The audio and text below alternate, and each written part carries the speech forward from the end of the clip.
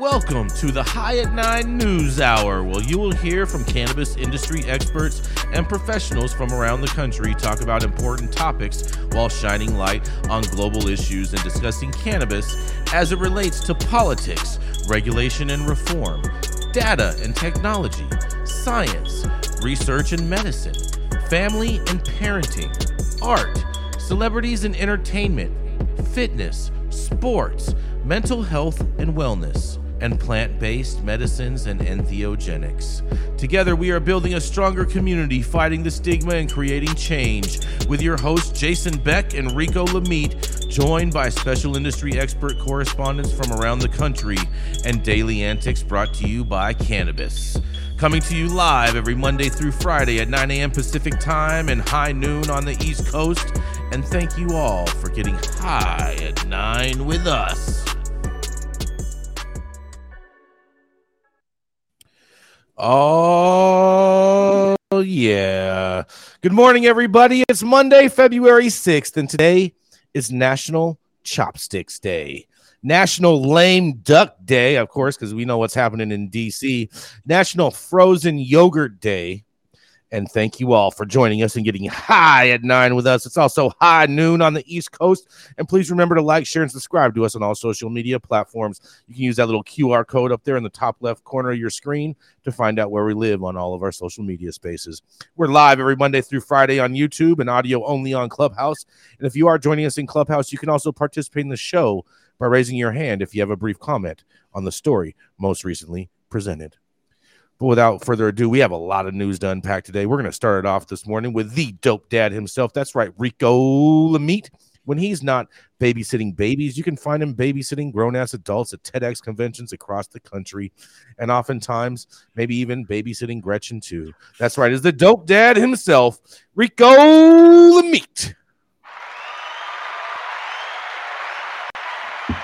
Thank you very much. Thank you very much. Thank you very much. Thank you, Jason. My story today comes from Forbes by Jackie Bryant. Federal judge releases Luke Scarmazzo, who was imprisoned 14 years for running a medical marijuana dispensary. And some good news for a change. Big ups to Luke, his family, and everybody involved there. So Luke Scarmazzo was believed to be the final federal prisoner locked up for a California medical cannabis surgeon, was due to be released in 2027. He served 14 years of a 22-year federal sentence for operating a medical dispensary in California, but went home a free man this past Friday after winning his compassionate release case in the U.S. District Court for the Eastern District of California, a petition originally filed in 2019. Can you put that screenshot up, please, Adam? So this is a post that that Luke put on online this past weekend. I'm going to read it for everybody that's in Clubhouse here. Today, after serving nearly 15 years in prison for operating a cannabis dispensary, I was granted my freedom. The feeling is surreal. We've worked towards this day for so long, and this was a huge victory for my family, friends, community, and the entire cannabis movement. I'll take a moment to enjoy this, but make no mistake, there's still much work to be done. My people need to be free, and that hard work begins now. Big, big, big love. Big love to Luke and his family, friends, and everybody that was involved in the movement for his release too. So in the final days of the Trump administration, Scarmazzo was told that he'd be pardoned and released, but at the last minute, without explanation, the offer was rescinded. Back in 2004, Scarmazzo and his business partner, Ricardo Montez, opened California Healthcare Collective, a medical dispensary in Modesto, California. Though CHC was legal under California Prop 215, covering medical cultivation, sales, and consumption, cannabis was still illegal under federal law. In 2006, the DEA raided CHC and arrested the owners. Both Scarmazzo and Montez were federally prosecuted on identical charges for manufacturing marijuana, possession with intent to distribute, and operating a continuing criminal enterprise, also known as the Kingpin Statute, which is typically applied to criminal and cartel organizations, carrying a mandatory minimum of 20 years imprisonment. Scarmazzo got 22. He petitioned President Obama for commutation in 2017, but he was denied.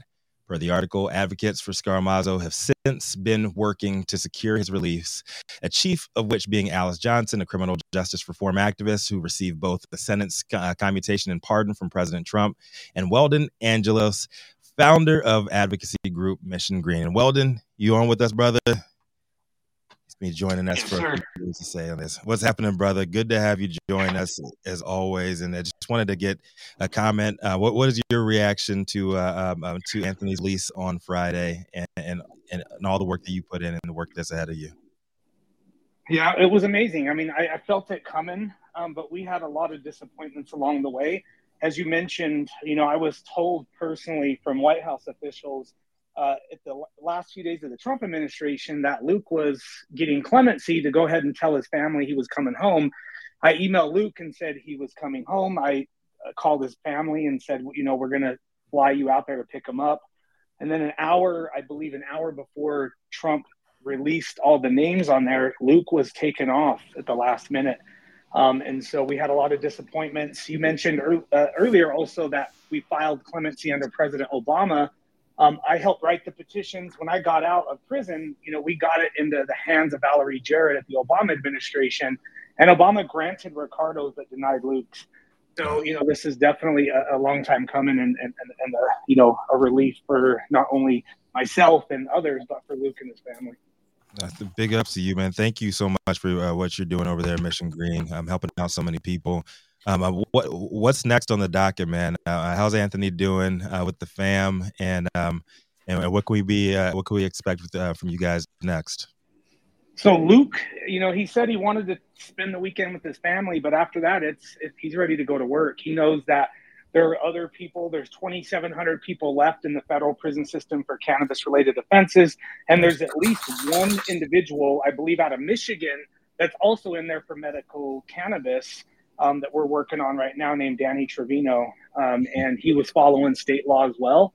And so, there's a lot of work to do. We need to stay on Biden. President Biden promised a lot of us that he was going to start releasing these people. He has 2 years left in office and hasn't really done much. And so our next mission is to get back out there to DC and sit down with the president's team and try to get these people out. Good luck with that, man. I know it's hard. It's a tough battle, but you've been racking up the victories lately, man, and got nothing but love for you. And we've got nothing but love and respect for you, your family, and all the folks involved over there at Mission Green, man. So definitely appreciate you coming on the show with us today. So absolutely. Well, then, is there anything that the people at home can do to help advance the efforts of Mission Green along and help get all of these cannabis prisoners back home to their families? Absolutely. I mean, first go to our website and sign up to be a supporter. We can go to the weldonproject.org or projectmissiongreen.org. Sign up for our email list. You can donate. You can share our stories on social media. You can write your member of Congress or your senator and let them know you support federal cannabis reform. And you can write the White House and urge the president to grant clemencies. Believe it or not, they read these letters. And right now, I think we need everyone's help right now because, President Biden has just under 2 years left in office. And, there's 2,700 people that need to come home before he leaves. How many, Weldon? 2,700 people left in federal prison. And what's unique about this is that most U.S. attorneys' offices across the country aren't really picking up these cases anymore, only in a few districts. And so, the federal government's not prosecuting cannabis cases anymore, but these people are still left in prison with, no avenue of relief other than a presidential commutation. Mm-hmm. And Weldon, can you explain why these people weren't covered by Biden's pardons last year? So we went to the White House in April. We went to the White House a couple times last year, but in April, we sat down with Biden's top advisors and we submitted a plan that included pardons for people with these federal possession charges, but it also was coupled with commutations. And the White House decided to just do the pardons and not the commutations.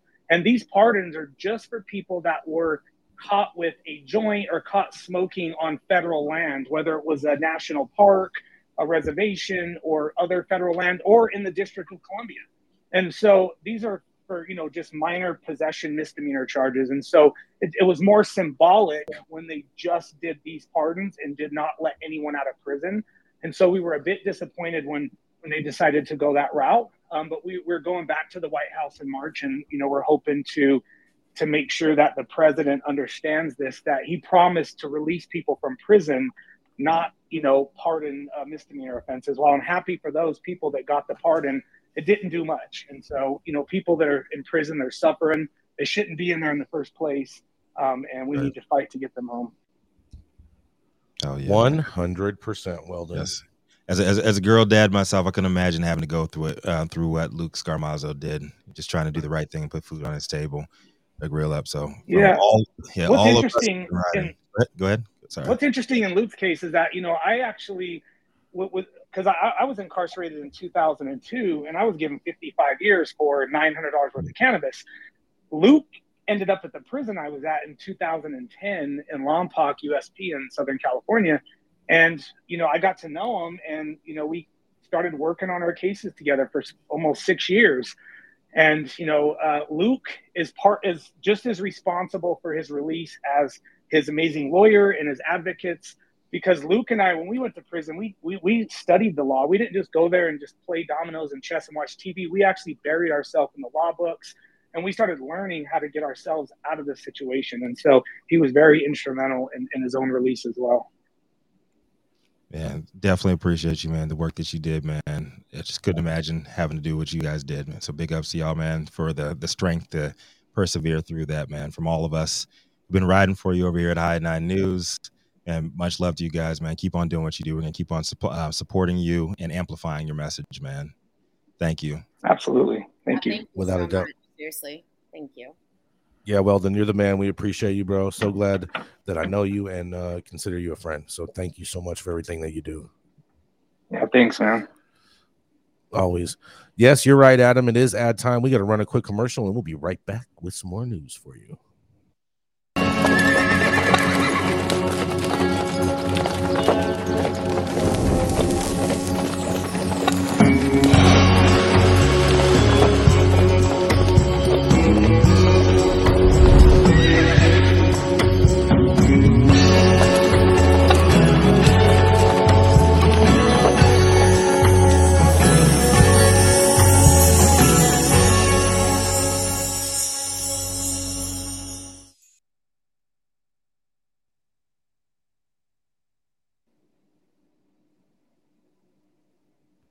Oh, yeah. Definitely appreciate that, man. Great news to start the day off today, man. Big ups for Medical Mondays. Up next, if he ain't at Green Street smoking on the best weed in the world, he's probably drumming up some new excuses as to why he's yet to settle a months-old $200 bet with Gretchen Gailey.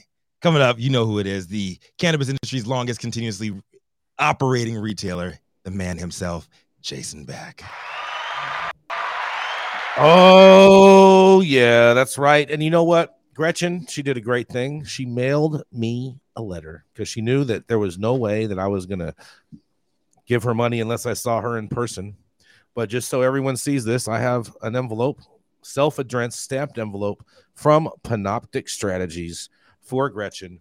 And just so everyone sees, look at this. There's a crisp $100 bill in here for Gretchen. It's getting put into the letter and getting sealed and maybe possibly delivered, but not by me. Yeah, y'all can clap now, but we'll wait till it's actually in my hands. Well, Gretchen, I'm expecting you to make sure that you open this on air so everyone can see that it made it to your destination and arrived. And I'm not going to show them your address, but I know where you live. Oh, dear Lord. Oh, yeah, that's right, everybody. But to my story today is a celebration story as well, because the ban on marijuana users owning guns is ruled unconstitutional, a U.S. judge says. That's right, you guys.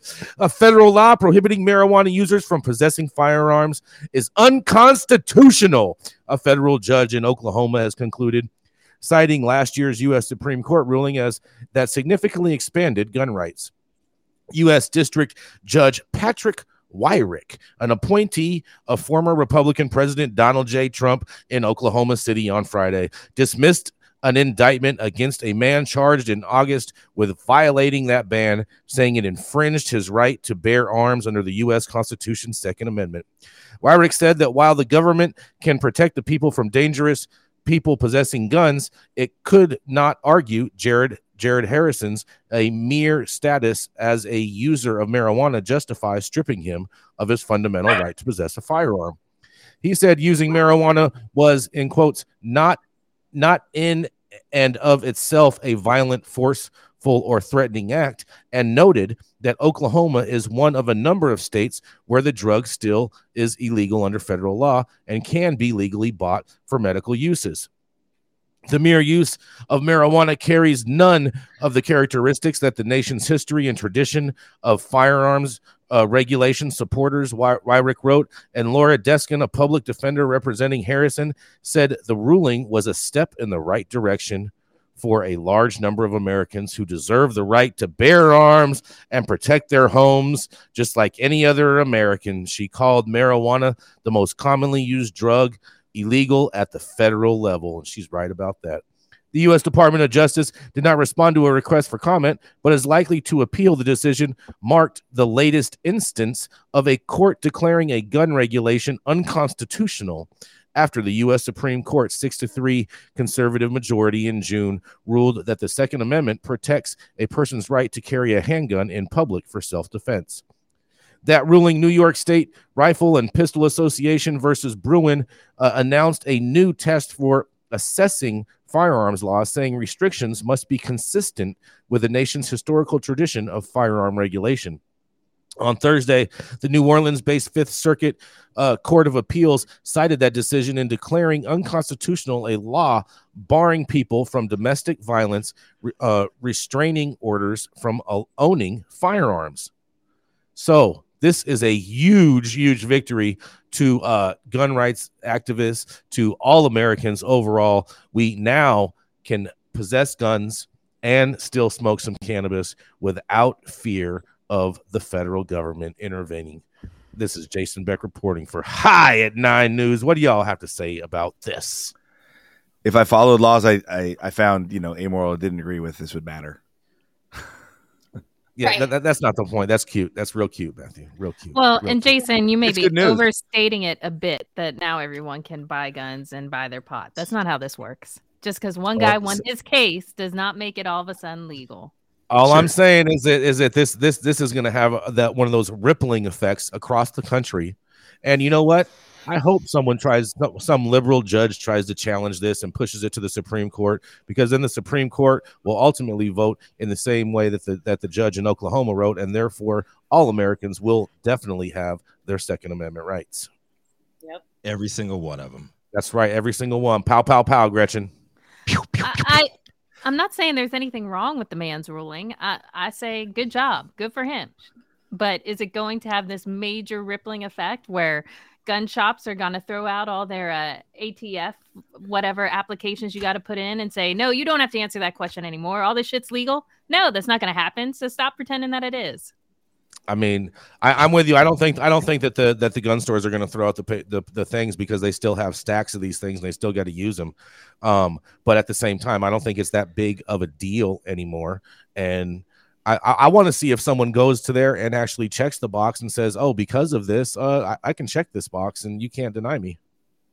Well, hopefully that may happen in the state of Oklahoma. I don't think it's going to happen. Oklahoma has the best gun rights for cannabis users. All we really need is cases that set precedent, right? It's the same thing about women who are pregnant being able to utilize cannabis during their pregnancy as long as they're underneath a doctor's care.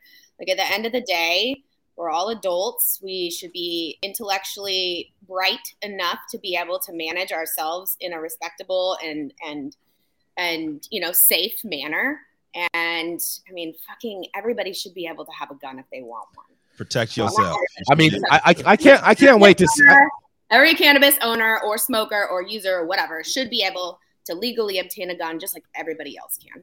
Straight up. I cannot wait for the first cannabis event at a gun range.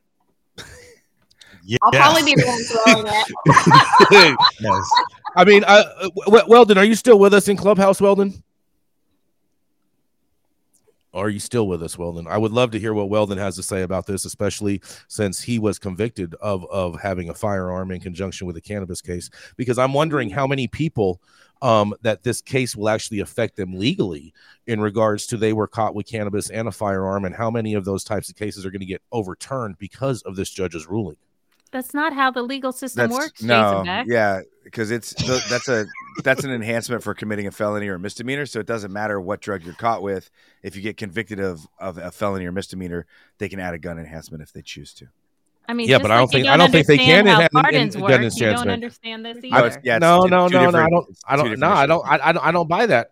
If you have a good enough lawyer, I'm not buying that. Okay. Excellent. Then you give it a try, Jason. Let us know how this works out. I mean, I'm not trying to go and get arrested anytime soon. You want to go rob a pizza place, bro? No, I'm not talking about that type of crime. I'm talking about if your house is raided, okay, and you get raided for weed or raided for whatever. Right. Okay, let's just say you get raided for weed in your house. Okay. Sure. Okay, and you having a firearm in your house. Yep. Now they can't use that as an extra enhancement now due to this case. That's what I'm saying. No, absolutely not. If you get raided with like a case, if you get like you got 1,000 pounds in the living room and an AK, you're in trouble with a felony enhancement. It's not about what if it's registered to you. Oh my God, Jason Beck. What they're saying is if you use medical marijuana, you can have access to legally buying a gun. Separately is if you are caught in the commission of a crime and if you are convicted of the crime, not if you're charged. If you're convicted of the crime, they can then add a penalty enhancement for a lot of different things, firearms being one of them. And I know because my friend got caught with a medical garden and he ended up actually getting everything almost dropped and they used the guns as leverage. I understand that, but that was before this ruling, Matthew. Jason. The ruling is not, Jason, it's not, that's not how the legal system works. This ruling is a big deal. No, you guys are trying to downplay it. You're out of your mind. I suggest we get an attorney on the, call Omar Figueroa. We can't bother Omar. It's his birthday today. Everyone make sure you wish Omar Figueroa happy birthday today. Omar. Yes. We can't apparently bother you either with the civics class. This is not how the legal system works. Hold on a sec. Hold on. I'm on the phone with my attorney. He says I'm right. Thank you. I bet. Because there is precedent does not change the law. You have to change a law. Judges, this is your favorite thing as a Republican. Judges can't make laws. Do you remember that? I do. I believe that. I'm with that. But at the same time, what you guys are missing what I'm saying. No, I'm not saying that the law has changed. I'm not saying that the law has changed. I'm saying that because of this ruling, you're not going to see any more of these cases in court. Not true. Nah, I don't believe that for a second. The firearm enhancement we need is more. conviction of a To be crime. honest, It's we not tied need to the more of substance these you're using. cases to keep setting more and more precedent. We need to keep fighting this. So I hope that people do. Can we show off our guns on the show, Jason? Yeah, show off your guns. I would love to see a gun show, Jason Beck. Let's see a gun show. Come on.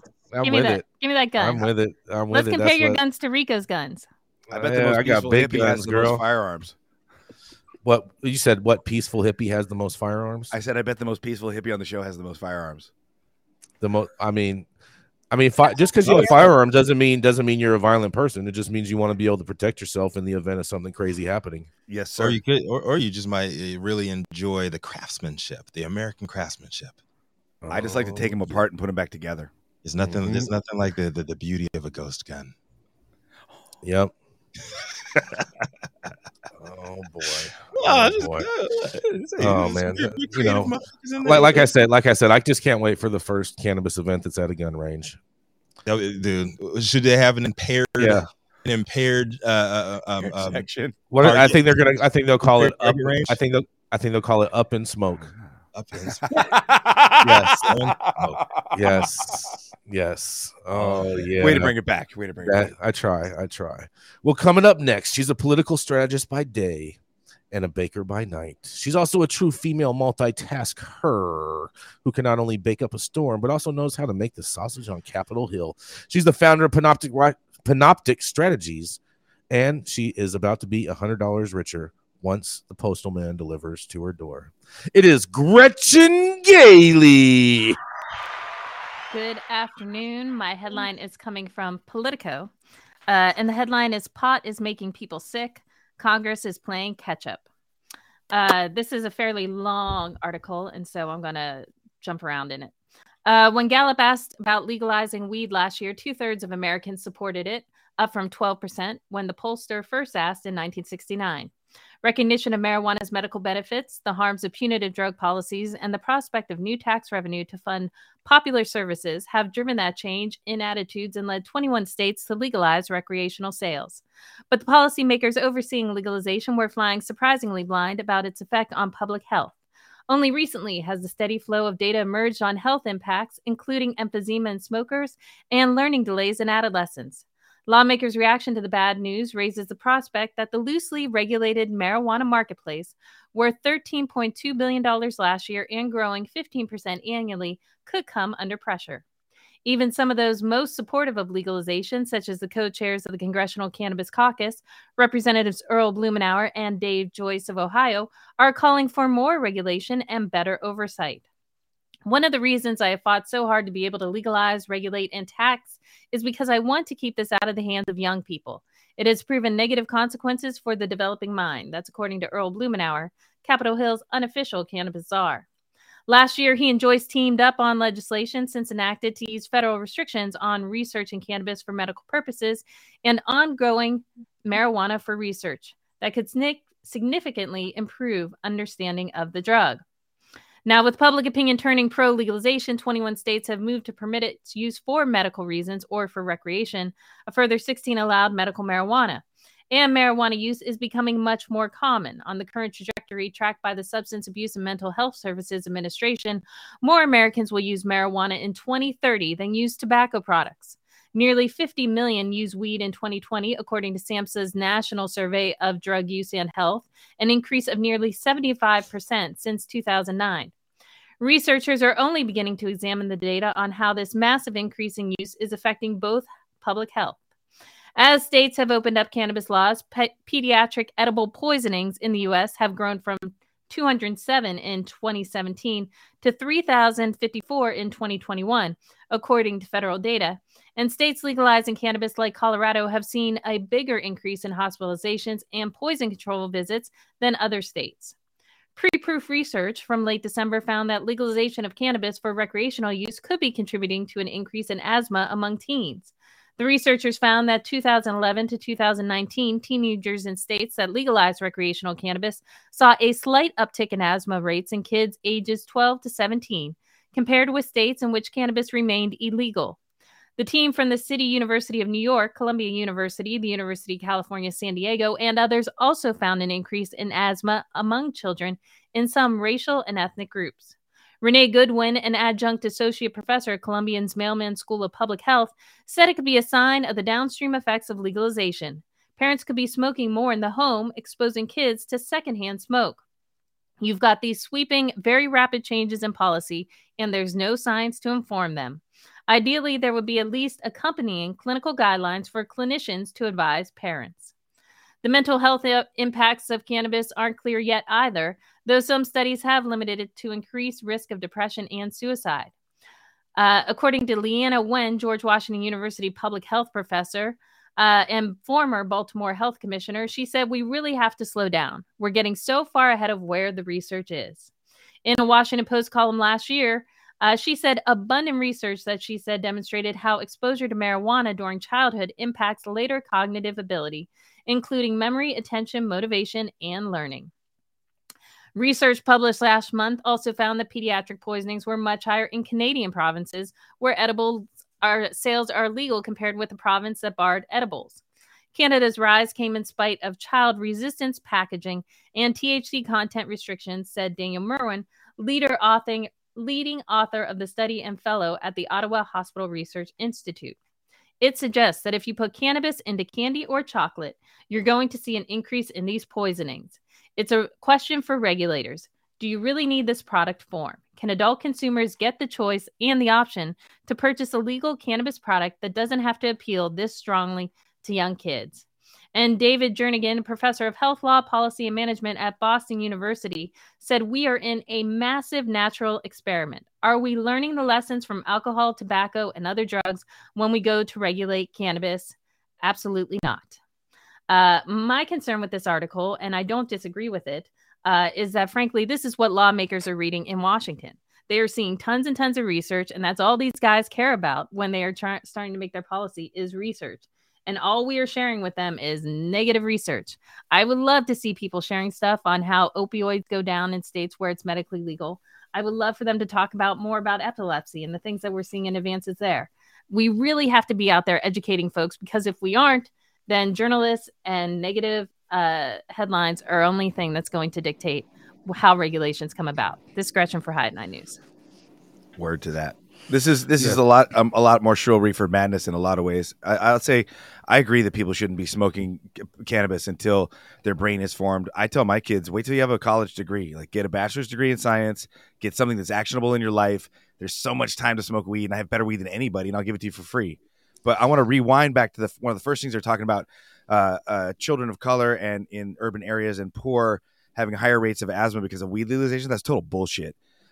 People of color, children in urban areas have suffered from hugely higher rates of asthma since at least the 60s. One of the biggest reasons for the Clean Air Act in California was the detrimental effect on low income youth in Los Angeles and the Sacramento Bay from smog, from leaded gasoline, et cetera, et cetera, et cetera. Right. Correlation is not causation, and it's so easy to be these people who make tons of money and live in gated communities and say, once again, weed is the demon. It's giving all these kids asthma, and it's not my friends who run the oil refinery. It's not my friends who own the car dealerships, et cetera. And as an example, say I have asthma from having black mold in my house. I cannot drink alcohol. If I drink more than a drink a month, I start having asthma attacks on the weekly. I'm an Emerald Cup cannabis judge. I smoke weed for 10 hours a day, not a single asthma attack. I'm all good. So I'll hand it over to everybody else here. What about when you smoke the booth entries? I use a 2-chambered bong for our first round so that I protect myself, bro. I'm with you on a lot of this, and I think this kind of goes to the point of what Gretchen was talking about on Friday, of the fact that we need to be putting out more stories by doctors that combat this type of narrative. Because when I actually found this story today, it was actually from Senator John Cornyn's Twitter page is where I originally found this story. But we do have Dr. Felicia up in the Clubhouse audience to speak on this. What do you have to say on this, Dr. Felicia? Hey, everybody. I'm so disturbed by this article because the quote unquote research that seems to make it to the lay press is always negative. There's been an explosion of negative cannabis in pregnancy and negative effects on children, adolescents in the last 2 years. It's just been an explosion. And, there's increase in driving under the influence. That reflects on the states not putting out public service announcements in advance of them, rolling out product. I mean, they seem to be more intent on getting the tax dollars and the press than preparing their public about, informing their public about driving under the influence, edibles, seniors needing to be more cautious, keeping the product out of the hands of children, not smoking around children, those kind of things. The thing about the adolescent cognition situation, there's so much research coming out in other areas about how maternal stress, depression, anxiety, trauma affects the children's ability to learn once they get here. What's happening to the mom gets encoded on the baby's DNA, and they're affected. And I agree with Saint Germain about the environmental toxins. I mean, people of color are always, you have the factories and dump, poison water from concentrated animal feeding operations in their neighborhoods, and that's why their health is so much worse. So yeah, we do need to do a better job of getting better research, but unfortunately, the press is controlled by just about 5 or 6 entities, and it seems like there is reefer madness going on, and for whoever is trying to keep cannabis illegal, they're doing a good job of putting out just the bad research. And cannabis does not cause emphysema. Cannabis does not cause emphysema. Oh man, that's a soundbite right there. Also, linguistically in the story, anybody notice how they called anyone accidentally eating a gummy a poisoning? I mean, maybe that's just from bad distillate, though. No, it's linguistic. It's rhetoric in order to slant the story and to plant an emotion in your mind.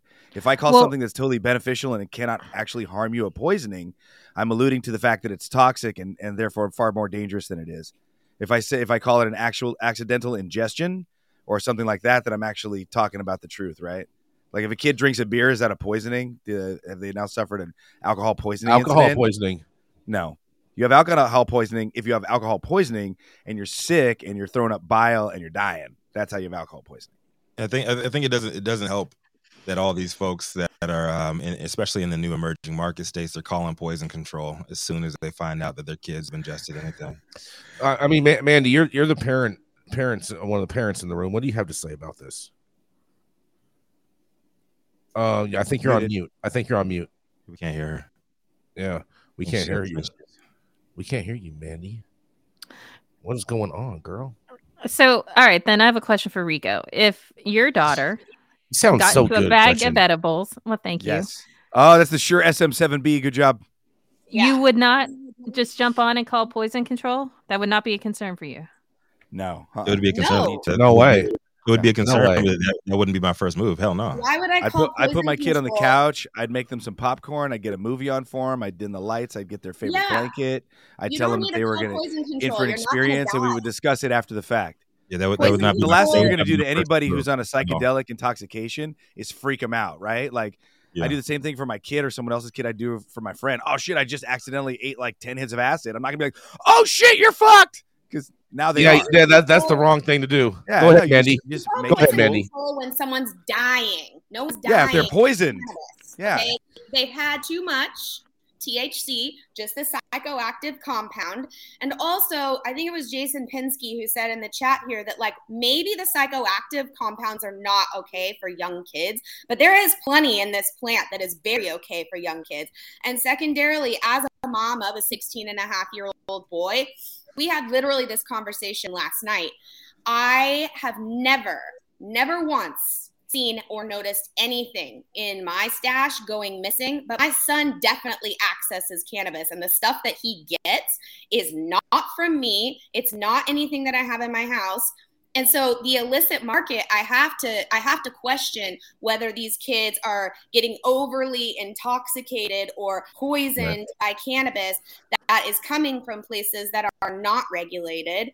And last but not least, we just had a study, I think it was maybe 1 or 2 weeks ago on one of these episodes, where we talked about the fact that cannabis is a bronchodilator and actually helps people with asthma.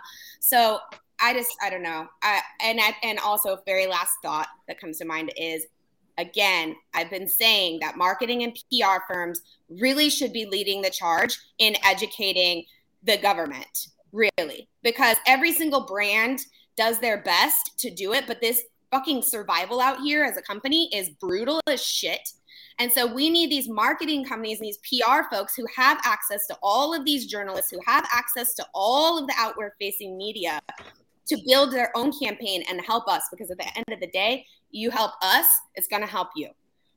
And we need those governments too to employ some effective marketing campaigns. I know we were talking a little bit about what New York had said that they were going to do.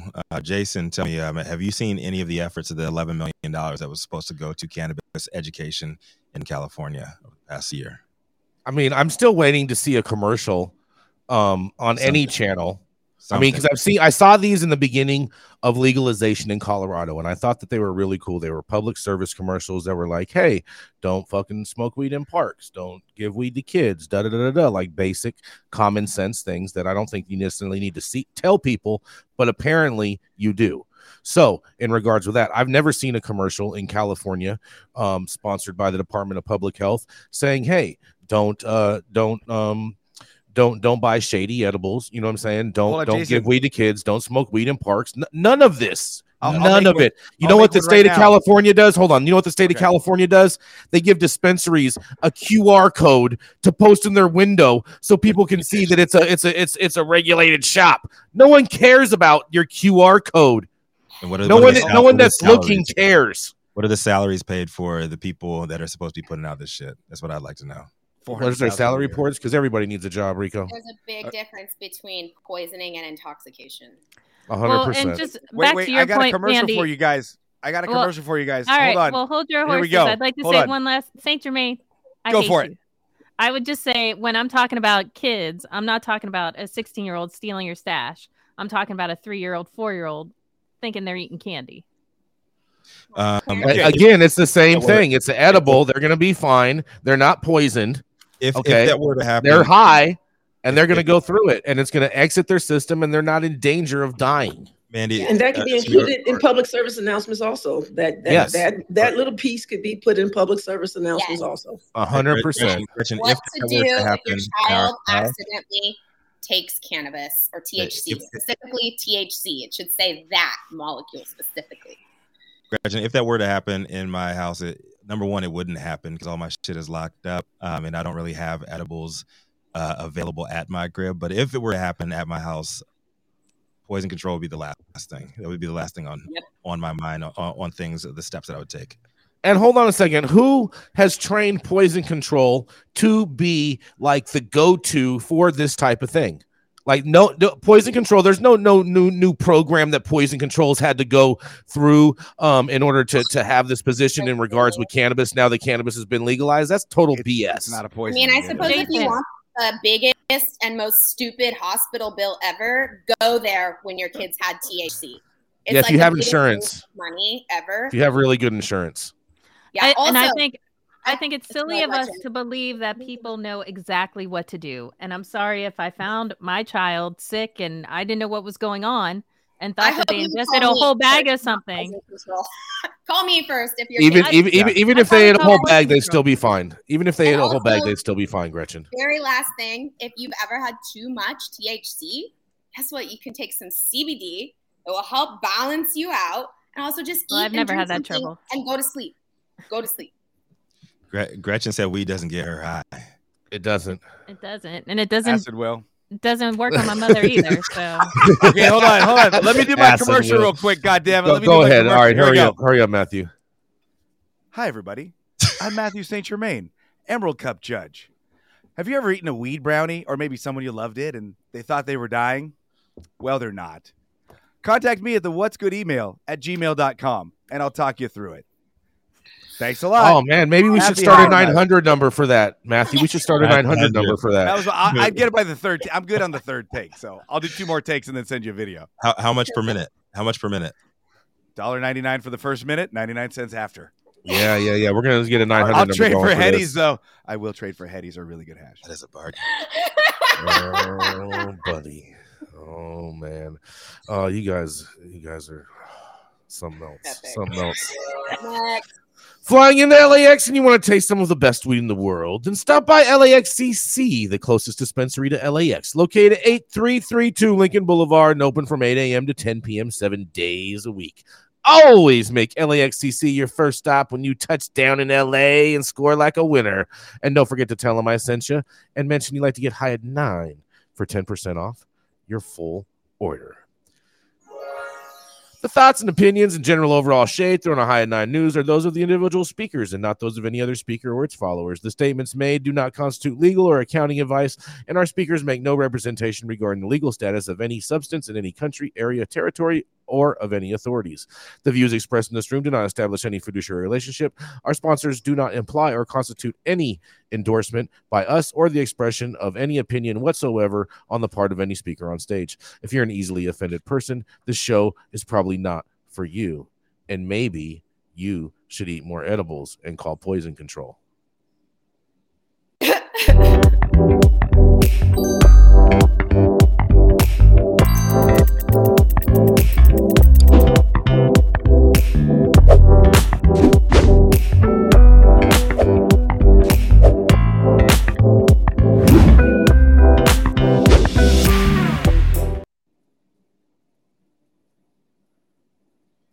Oh yeah, just bouncing my head, man, to that shit. Yeah, I feel like I'm watching a Bruce Lee movie every time I hear like, yeah.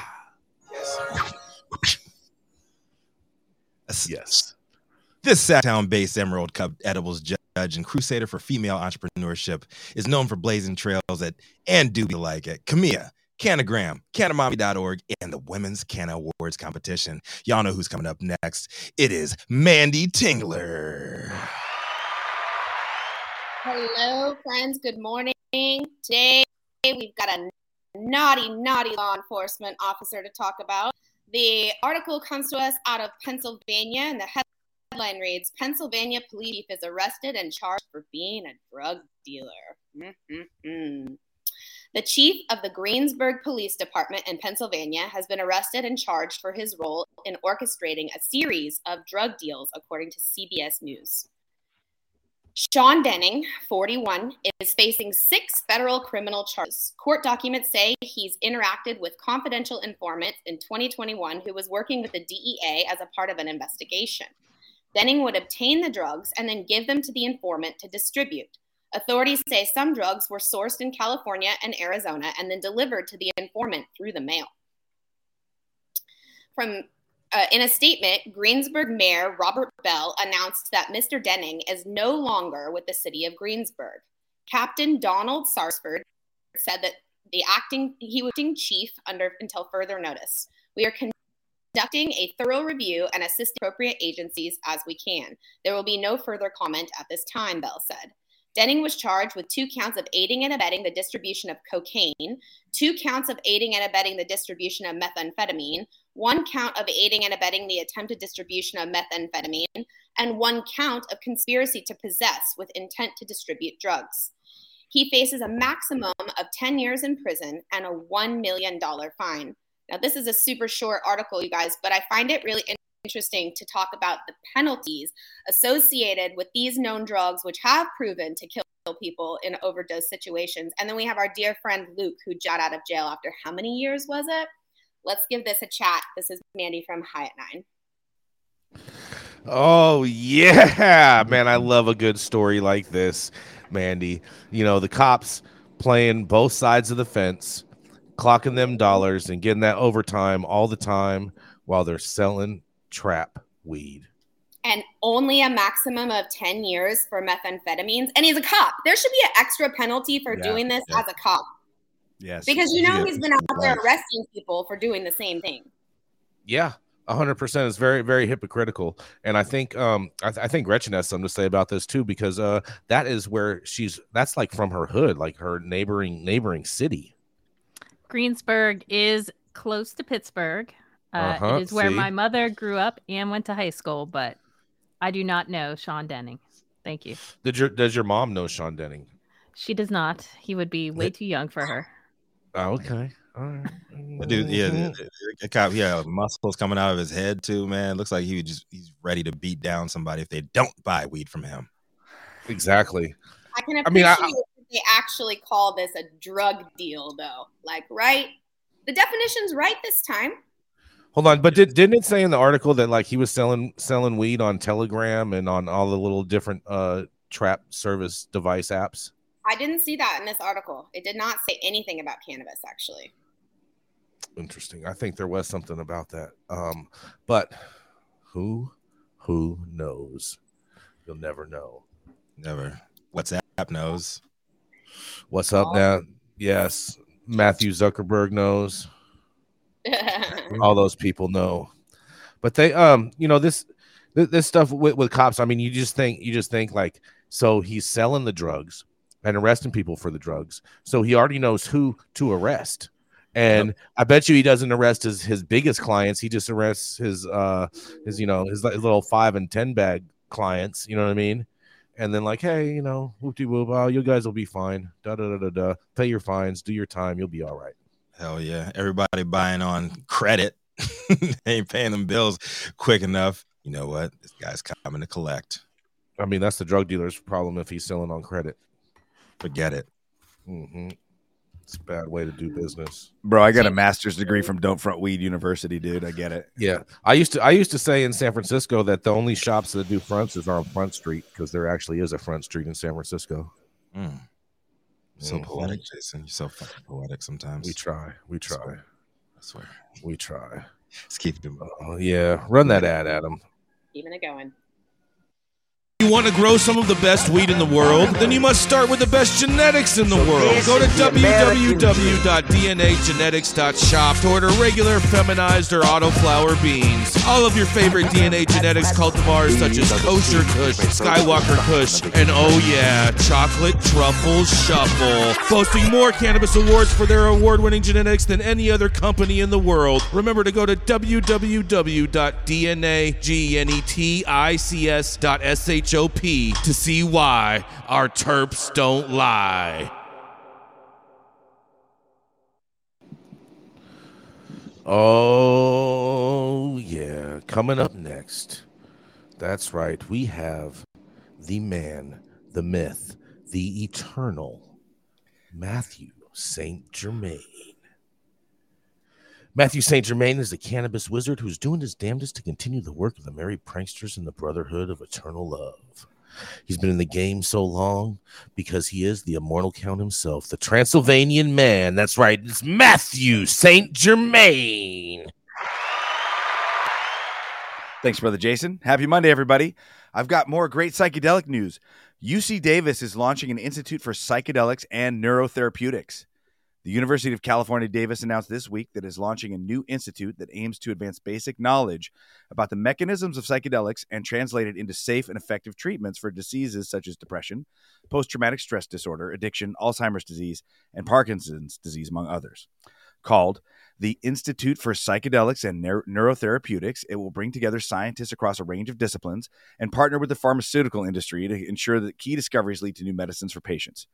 The university said in the announcement, adding that the institute was specifically designed to facilitate collaborations across campus.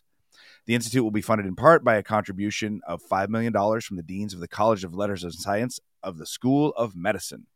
While other psychedelic science centers have been formed across the country with gifts from philanthropists, the UC Davis Institute is notable for also being supported by substantial university funds, which is a first, the university said. The university said that another unique feature of the UC Davis Institute will be its focus on chemistry and the development of novel neurotherapeutics, which means therapies for brain-related issues. David E. Olson, an associate professor in the Department of Chemistry and the Department of Biochemistry and Molecular Medicine at UC Davis, has been tapped to serve as the founding director of the new institute. Psychedelics have a lot of therapeutic potential. But we can do better, said Olson, whose group published a paper 3 years ago describing the first non-hallucinogenic analog of a psychedelic compound capable of promoting neuroplasticity and producing antidepressant and anti-addictive effects in preclinical models, according to the university. In Olson's view, the university said novel molecules tailored to specific disease indications could offer substantial benefits and open doors to partnerships with industry by solving many issues currently faced by traditional psychedelics related to safety, scalability, and intellectual property. Psychedelics have a unique ability to produce long-lasting changes in the brain that are relevant to treating numerous conditions, said Olson. If we can harness those beneficial properties while engineering molecules that are safer and more scalable, we can help a lot of people. Neuronal atrophy is a key factor underlying many diseases, and the ability of psychedelics to promote the growth of neurons and new connections in the brains could have broad therapeutic implications, Gray said. The university stated the institute will leverage the extraordinary breadth of expertise in the neuroscience community at UC Davis, which includes nearly 300 faculty members in centers, institutes, and departments across the Davis and Sacramento campuses, and that researchers will be able to work on every aspect of psychedelic science, from molecules and cells through to human clinical trials. Combining the considerable expertise of UC Davis's pioneering basic research teams, world-class neuroscientists, and our nationally recognized medical center is a formula for success that we will trust will result in groundbreaking discoveries that will help patients regionally and worldwide, Susan Murin, Dean of the School of Medicine, said in the announcement this week. And so for me, this is a good movement in a lot of directions for the destigmatization and the current application of science and medicine to psychedelics. There's always a little worry about those talks for intellectual property, which means patentable medicines instead of medicines that can be shared freely amongst humanity. But once again, just like with cannabis, mushrooms, and all this stuff, is we can literally ignore the government and grow these living organisms that grow from the planet for our benefit. The further destigmatization will lead to further use by people, and I think that's going to be a benefit to our communities. I'm really excited to hear what you guys have to add to this conversation. This is St. Germain for Monday. There's big ups to UC Davis. They're always at the forefront of cannabis, psychedelic research and putting it out there too. Not just doing the studies and everything behind closed doors, but also putting their research out for the people to absorb as well. I mean, we have Dr. Felicia. Do you have any thoughts on this? I see her still in Clubhouse. I'm wondering if you have any thoughts in regard to this, Doctor. No, I'm all happy about it, but no, I don't have any additional comments about it. All right. I mean, this is a great thing overall. UC Davis is definitely rocking this. I mean, they've done a lot of interesting research over the years, and I'm really interested.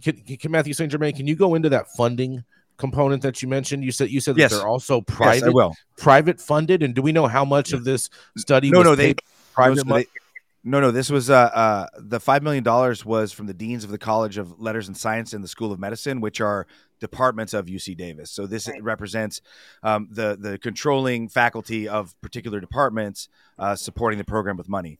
The really cool thing I'd like to mention about UC Davis, and they kind of highlighted in the article, is UC Davis has a psychology department. They have a chemistry department. They have a molecular biology department. And so what they're saying is they can school too. Yes. So what they're saying is they could literally grow mushrooms, grow ergo fungus to get the ergotamine tartrate for LSD and some other tryptamines. Then they could synthesize the chemicals biologically. Then they could apply the chemicals in the neuropharmacology to see what they do physiologically. But then they could also use them in talk therapy and psychology. And so you could have one institute, one campus where there's an alpha to omega and end to, beginning to end, cross-platform, interdisciplinary a take on psychedelics, so you get a much fuller picture, much fuller 360 picture. Then you take their information and their patents and you go eat some mushrooms and heal your brain. Interesting. We do have Brandon from the Clubhouse audience. Brandon, what do you have to say about this? Yeah, man, I've got great news. Obviously, Missouri just put a record on last Friday. And so it's just opening a lot more opportunities. And I spoke with one of the largest hospitals dealing with children's care in Kansas City. They're actually allowing Canon nurses to come in and start training the staff and to allow us to present in May during Research Month to all those trying to get clinical trial approved through the hospital as well. So things are changing here in Missouri for the better as well as far as that goes. Interesting. But now this is in regards with cannabis you're talking about, though, right, Brandon? Not with mushrooms.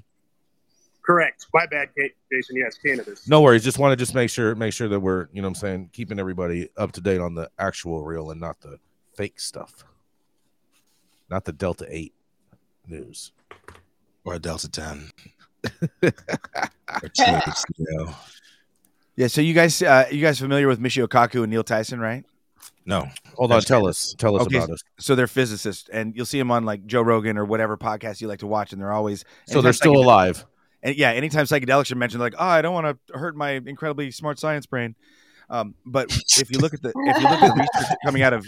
research coming out of Johns Hopkins University, they've been doing psilocybin trials with cancer patients, and instead of for a variety of reasons, but one of the things they've been doing is putting them in an MRI while they're actually high on psilocybin, and they find greater neuronal connectivity. That means all your neurons where your thoughts are formed and when your thinking process is formed gain greater connectivity, which is why you have more insights and more facility for linguistics and thinking.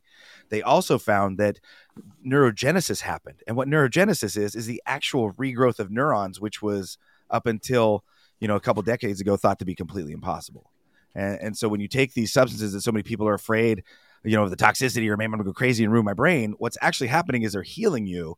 They're connecting you to nature and this thing bigger than yourself and letting you see outside your ego, but they're also actually physically healing your brain. And that's peer-reviewed scientific research that you can find from going to maps.org, maps.org.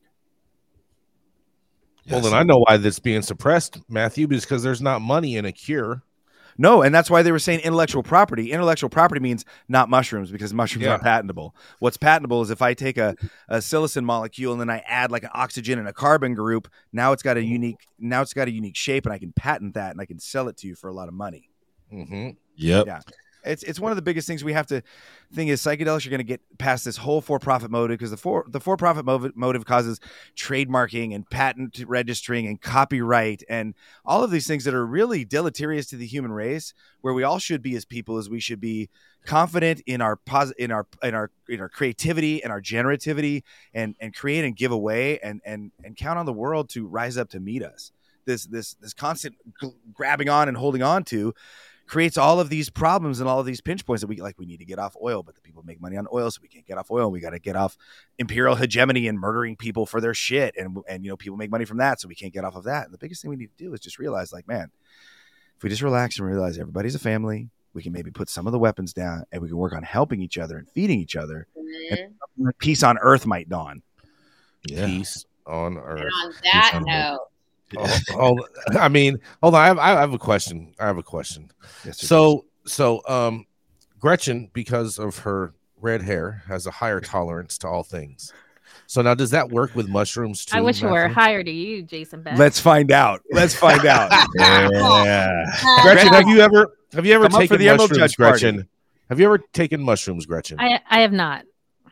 Why I have not? not dabbled in the psychedelics. You need to come out here and visit You've never us. been a fun girl. No, I've never been a fun girl. I wonder what would happen. I wonder if she could, I bet you $100 that they would work. you bet $100 that they would I'm gonna work. get that $100 back for you, Jason. All right. He's more of a Do fan. you want to take him up on that, Gretchen?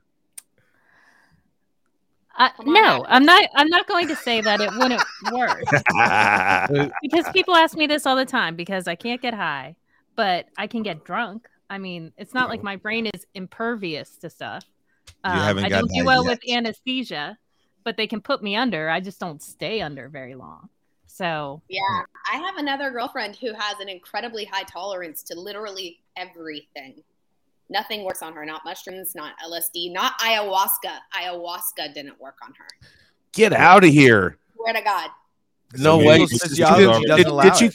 Doses she of throw it up? Didn't work. Did she throw up? No.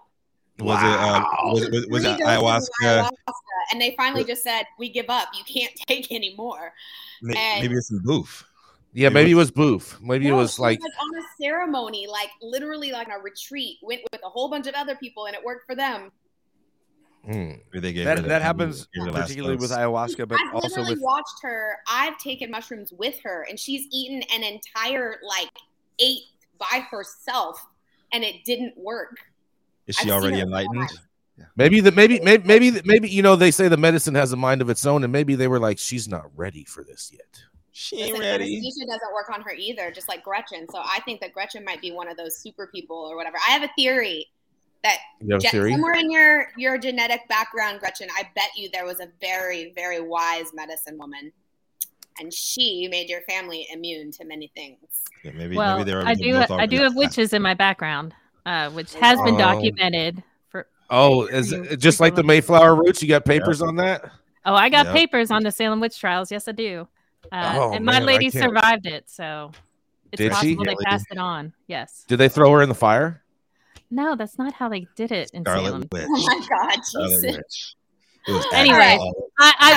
I will be willing to take up the challenge though with Matthew St. Germain at the helm. I will try. yes. Oh yeah. Oh man. You know what, Gretchen? I'm going to text you over some pictures of what his magic tea brew looks like when he There you bakes up a big old crock pot of it. Oh man, this looks like a with- whole bunch of fun. There and it with is. St. Jerry Jesus fucking Garcia. Christ. No, that's Jerry Garcia, bro, the real saint.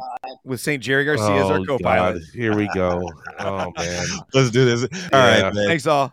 All right, thank you all for tuning in for yet another episode of High at 9 News. Catch us weekdays, 9 a.m. Pacific and high noon on the East Coast. Big shout out to the live audience members and online supporters giving us feedback on the daily headlines of chaos known as the developing cannabis industry. Our vetted industry correspondent team from all over the global community bringing us variety of perspective and adding your expertise and opinions to the conversation as well. The High at 9 production team, Cloud Media Partners, House of Fuego, and Jaja Simone holding things down over in Clubhouse, keeping our AV struggles to an absolute minimum. And they're getting better day by day. I just tell y'all what. And to the haters, get a job or go watch a little Pornhub. Either way, tomorrow will be a better day. I promise. And finally, Cannabis Sativa L, the reason we show up to read these headlines daily. Nothing but love and affection going out to Mama Juana. It's Monday, February 6, 2023. The show is over and you've been blessed with today's top industry headlines. Hope it was enough to smoke on at least until tomorrow. Y'all know who it is. Rico Lemie, the dopest dad on the street, signing off. And remember, when life gives you no place else to turn, you can always turn the fuck up. Take us out, Adam. Let's go.